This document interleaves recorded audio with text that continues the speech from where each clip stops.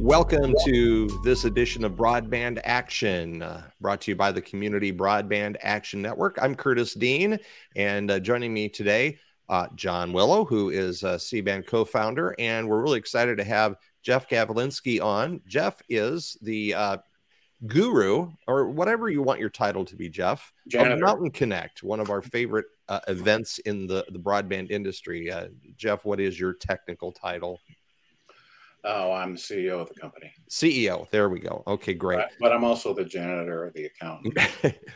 You are. I've seen you. I've witnessed you emptying waste baskets at your event because you're just that involved.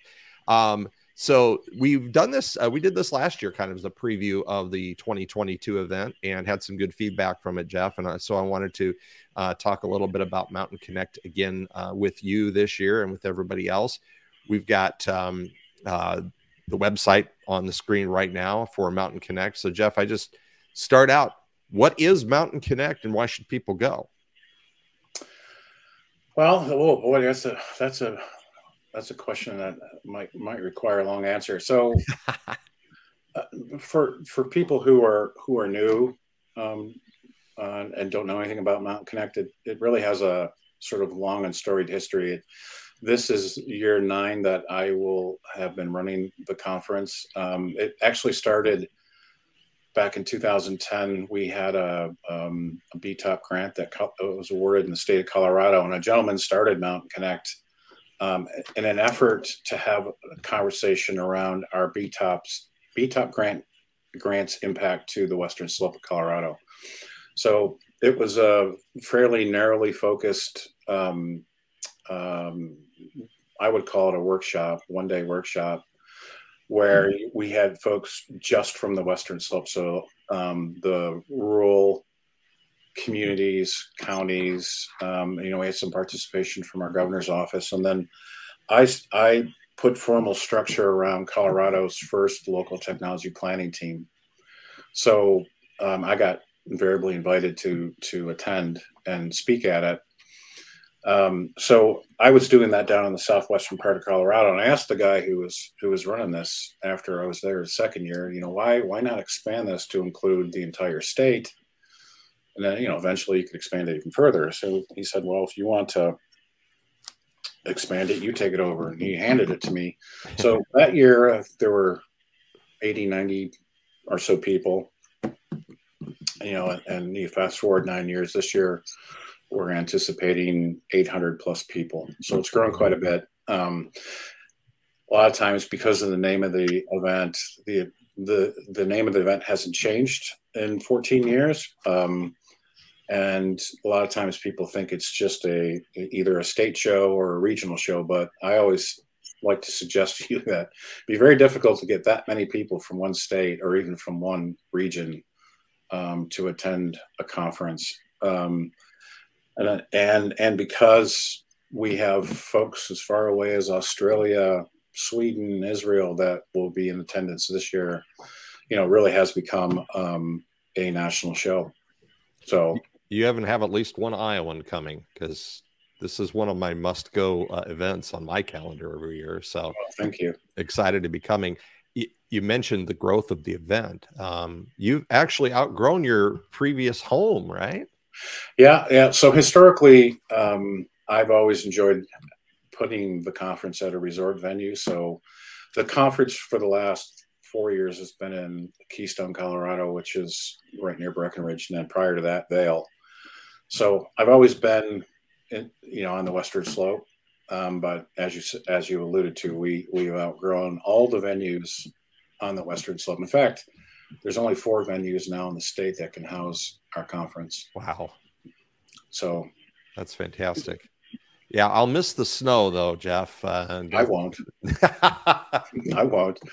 And that 3 out of the last 4 conferences I came to at Mountain Connect, we had snow at least part of the time. Well, last year was a big surprise because it was an end of May conference. That's right. Towards the end of May anyways, and it snowed.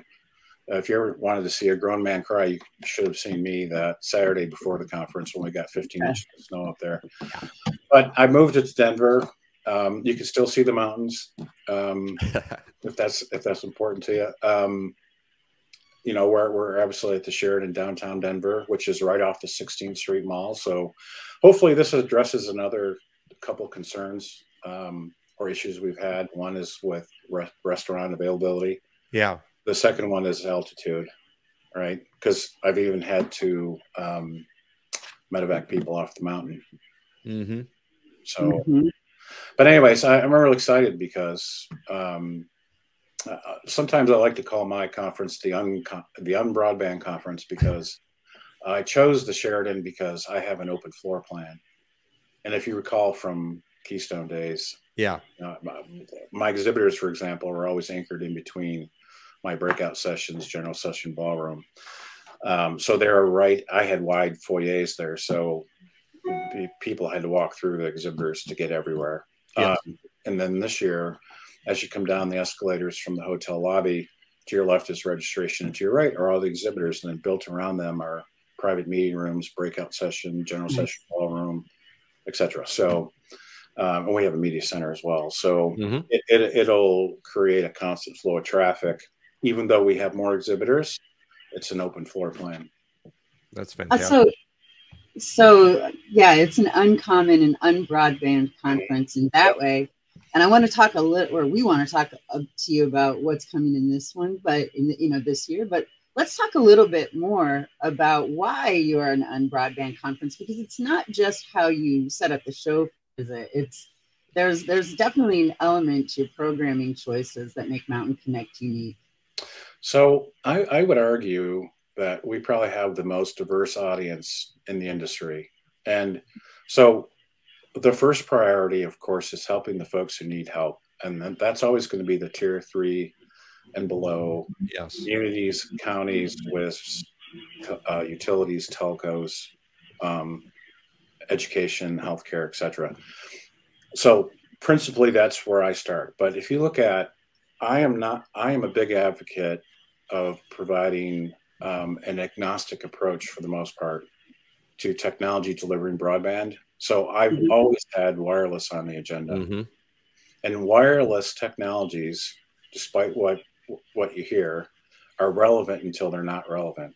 Yes. Right. And they'll be relevant until we build fiber to 100% or close to 100% of all premises in the US. And I don't see us getting there anytime soon. So that's another differentiator that I include the wireless folks in my content. I also am looking forward in time. So I'm trying to look at things that will impact the industry 7 years from now. So I was the first broadband conference to have content devoted to blockchain, the first conference to have content devoted to telehealth innovation. So these were folks who came to talk about the healthcare applications that we're building and why a wireline or wireless connection was imperative and important in supporting and enabling the use and adoption of those technologies. So I always try to find room on the agenda for emerging technologies, because if we ignore it, like all other things, we'll just be reactive to it when it does happen. Because the technology folks, the technology innovation companies, aren't necessarily prioritizing the enabling technology, which is broadband in this case. And two, they're not going to stop innovating. They're simply not. So we need to be prepared. And this is a really important time because we're about to get injected with $41+ billion. So as we design, build, and start delivering services off of these new networks, we need to consider what the future impacts are going to be. And one last thing, the conversation the last few years has generally speaking been around for the most part around, the last mile. I think the conversation needs to be extended out into the core. So that means that we don't just talk about middle mile, but we talk about things that are going to reduce the cost of broadband, that are going to bring content closer to the edge. And in rural markets, how do you aggregate rural demand regionally? So for content, for edge technologies, etc. So colo facilities, micro data centers, that type of stuff, I think is really important to talk about. We lack that infrastructure in rural parts of the country, Definitely. and it needs to be part of the agenda. So I've included this year. You'll find it on my agenda as well. Great. Well, I love and Stephen, actually, we're going to be. I'm sorry, Curtis. No, I was just saying I love the forward look, and that's one of the reasons I like your event so much. Yes, and actually, not to put ourselves in the middle of your conversation, but we have worked because Mountain Connect is such a great opportunity to do things that are slightly out of the mold. Curtis has put together a really intriguing session for Mountain Connect this year that definitely doesn't follow the mold. In fact, it's kind of a C-man surprise too, right, Curtis? I think so. I think it's going to be a great session. The panelists that I'm just going to be the moderator because the smart people are going to be the panelists. And we had our first planning meeting, and I came out of that and I was just amazed at this group, and they were very focused on wanting there to be very good actionable takeaways from our session about digital equity and building a sustainable digital equity ecosystem in local communities. So and looking at it in different ways than just how the national conversation is being framed now.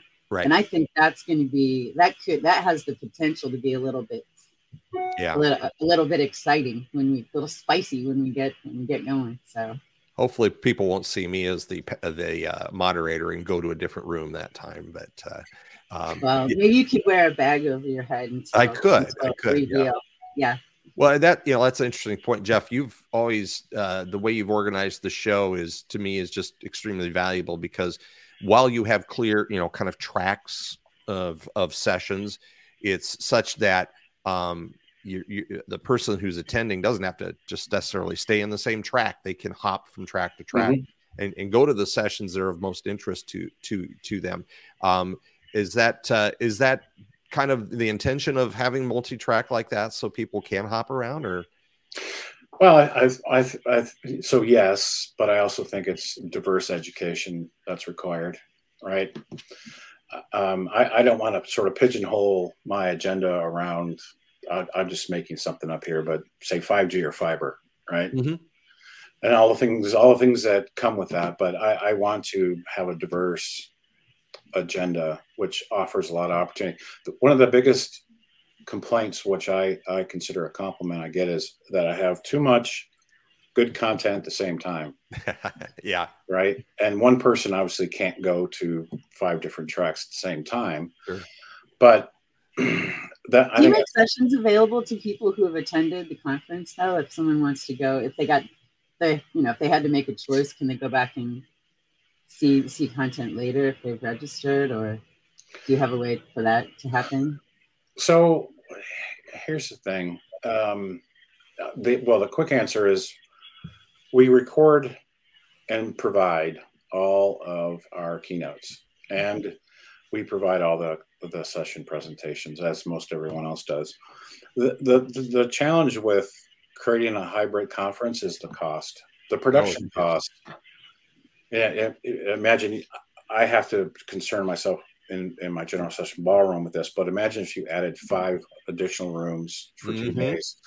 The production costs around that are astronomical, and then until they become more affordable, I don't feel comfortable trying to find a sponsor to pay for that. Right. That would be a big sponsorship. Yeah, that would be a big sponsorship. Having seen the recording setup you have in your keynotes, I mean, this is extremely well professionally done and obviously not cheap. Right. No, it's not cheap. So, but I wish I could do that, but it's just the costs are just too high, unfortunately. Yeah, I've struggled that with other events that I've been part of organizing. Is everybody wants it, but nobody wants to pay for it. Right. And that's what it comes down to. Sure. Do you want to pay $10,000 to come to this conference? And I'd have enough money to have a professional crews there recording everything. If not, it's just me and my phone, which is of limited value. That's a little bit of an exaggeration, but we can let it go this time. Jeff, Well, tell us what's exciting coming up. What when people come to see Mountain Connect this year, what is going to blow their minds that you are ready to share? Well, you asked that question, but I can't answer. I know. I'm sorry. I have a surprise that I can't talk about just yet. Well, I wouldn't talk about it anyways because it's a surprise. So you're going to have to come to the conference to see it. And it's an emerging. It's around emerging technologies, but we'll be the first conference in the Americas to do what I'm going to do this year. Outside of that, we're the first. Last year, we were the first national conference after the Notice of Funding Opportunity. And this year, we're the first national conference after the funding allocation announcement at the end of this month. And we have 15 working on 16 state broadband houses from around the country coming to Mountain Connect. So I'm really excited about that. So we are going to push the boundaries. The other thing I want to do is I want to have a frank discussion around BEAD and talk about the ability for us to actually be successful. What has to happen, and effectively, the call to action to all attendees is: what are you going to do to ensure that this money goes where it's intended to go?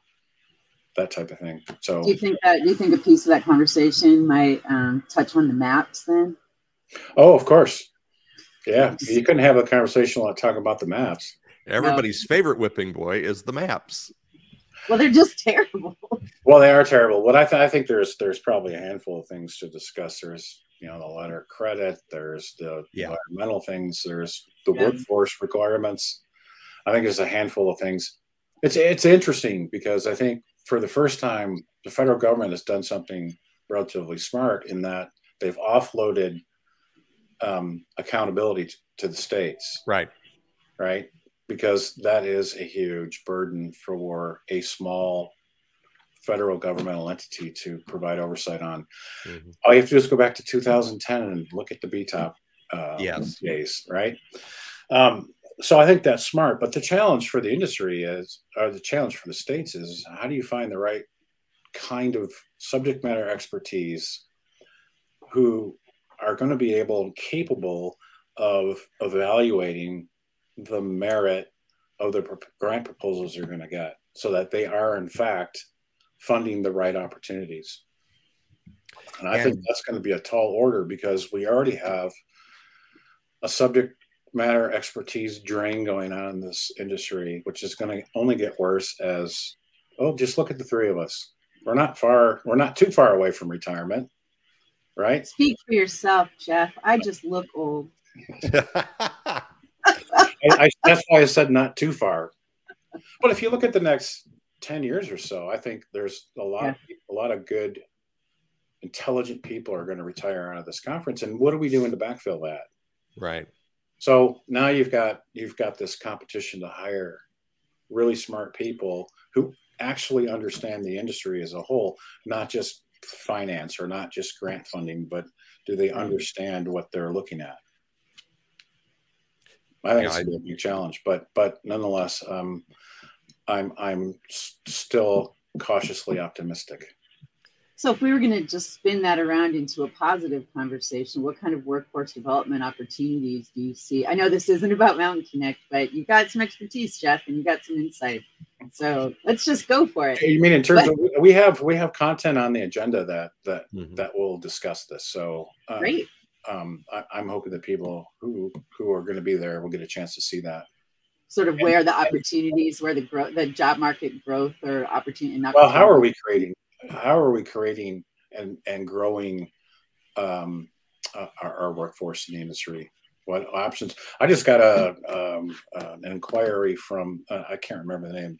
Of course, I can't remember because we're on this podcast. But they wanted to talk about workforce development. But it's a national organization, so I do think that this is a broadly accepted idea that we have a challenge in the industry, and how do we overcome that? And the only way we can do that is to collaborate together. Right. It'll be interesting to see where those jobs end up being too. Will they be in the office? Will they be mostly field jobs? Will there be a combination? Will we be in institutions or in private industry? Like, who's going to succeed, or where is that ecosystem energy going to collect? I'm really interested to see that too. Yeah, as am I. So, Jeff, I know you're the parent of Mountain Connect, so it's always unfair to ask a parent who their favorite child is. But and you're running around like a chicken with your head cut off during this conference, gracefully. Oh, very gracefully. So, if you could just attend Mountain Connect this year and go to any session you wanted to, and just sit there and soak in the content, are there a few that you see on there that you think would be most interest to you? Well, of course, I would suggest to you all the keynotes and up to the closing remarks, because we have our state attorney general coming in and participating on a panel amongst other really qualified. In fact, I'm going to take a future. There are sort of two keynotes back to back. To end the conference, and the last one's going to be, what can we expect over the next 12 months or so?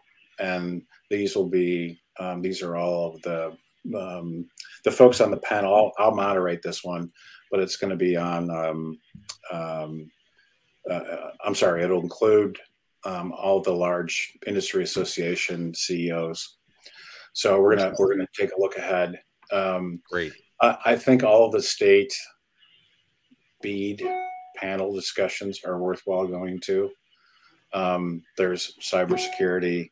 There is, which I find very interesting, and a topic we probably need to shed more light on. You really taxed me. Well, of course, there's one on exchange points. I think the lack of internet exchange points. Yes. With another really good session. There are a bunch of really good sessions to look at. I'm sure I've missed some really great ones, but well, I'll just go back and plug CBAN again with asking the hard questions with a truly insightful and engaged panel about, is there a sustainable model for long-term digital equity programming, and especially around the 4 pillars, and teaching digital skills, is a particular interest to me. That's sort of my bailiwick. And we're struggling with that even as an organization right now, or really, we're close to the trailhead. It's not a struggle yet, but we haven't seen it. We haven't seen the golden model, and we haven't seen where institutional will and rubber meet on the road, to prioritize those things over time. Now, it's all early. No one's gotten their money yet, but this isn't permanent money either. So there's just a lot to learn still. There's certainly a lot to unpack, and I think part of the challenge is that there isn't. I don't know that there's a template approach that works. Right. And I do think that if you look at once you get outside of, I always like to say this because I think it's very true, but I think once you get outside of metro areas, one of the challenges that you're going to face is that things are different from community to community. Not every community is built the same. Not every community has the same demographics or economic drivers, or public resources. safety issues, or resources, right? So oftentimes you have to really take a customized approach when you're trying to solve problems. If you believe that that's true, you can't. But oftentimes what I see is a template approach. Yeah. Right? Well, if it works here, it'll work everywhere. And that always feels like going through the motions to me. If you can't take the time to make a specific approach in a specific community based on its needs, then you're going to leave gaps. You can't help a community until you understand who that community is, what drives them forward, etc. In my humble estimation. So it'll be interesting to see how for example, device support and digital training are able to permeate the countryside, if you will, right? Or if they will be able to. Yep. That's one of the challenges that we could reinstitutionalize it. We could put it back in schools and colleges. That seems like a very logical place for it. But so far, there hasn't been a spark there. So, well, I wonder what kind of impact healthcare is going to have, right? Because I do think if you fast forward 5 to 10 years from now, we're going to have more home care, but more specifically, I think what you're going to see is more diagnostic care inside the home, right? And that's going to require a few different things. One, a robust connection to the home, but a robust connection potentially inside the home, depending on the diagnostic application. People's willingness, and we're probably going to see this in elder care first. So people's willingness to use that technology, to adopt it, will be key as well. And I think that's where there could be some struggle. Well, that sounds about right. We're finding that is exactly one of the issues that is. There's a lot of part of the reason people haven't adopted technology is because they're afraid of it, and part of the reason they're afraid of it is they don't understand it, and they don't know how to use it safely. So those are some of the issues that we encounter in the digital equity world. And providers know that it's it's limiting their ability to grow, because there's that last 10% or 15% of the premises that they pass that aren't connecting for these various reasons. And so providers have a very strong interest in pushing that as well. So, well, I hate to cut us off. It's been a great discussion, but I really appreciate you being on again with us this year, Jeff. Point out to everybody to check out the website, mountainconnect.org, as they are still, registrations are open, right, Jeff? Yeah, they'll be open right up until the start of the conference. Okay, great. So we have two things. One, we have a static government rate. So if you work for a governmental entity, it's the same rate up until the conference. And we need to see more people from Iowa and Minnesota. But yes, absolutely. We will spread the word among our Iowa C-band members and our contacts here. And certainly I'm looking forward to it. And one of these days we're going to get John out from Michigan to Colorado. And because Todd, our other co-founder of C-band, has been out, and I've been there several times, and now it's John's turn. So John, put on your calendar for 24. Yeah. So the folks from Merit have been out there as well. That's right. That's right. Yep.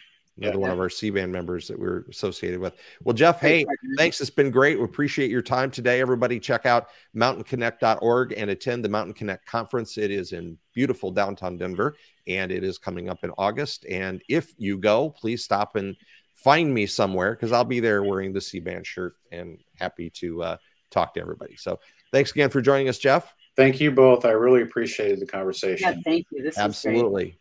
And we'll all see you all next time here on Broadband Action.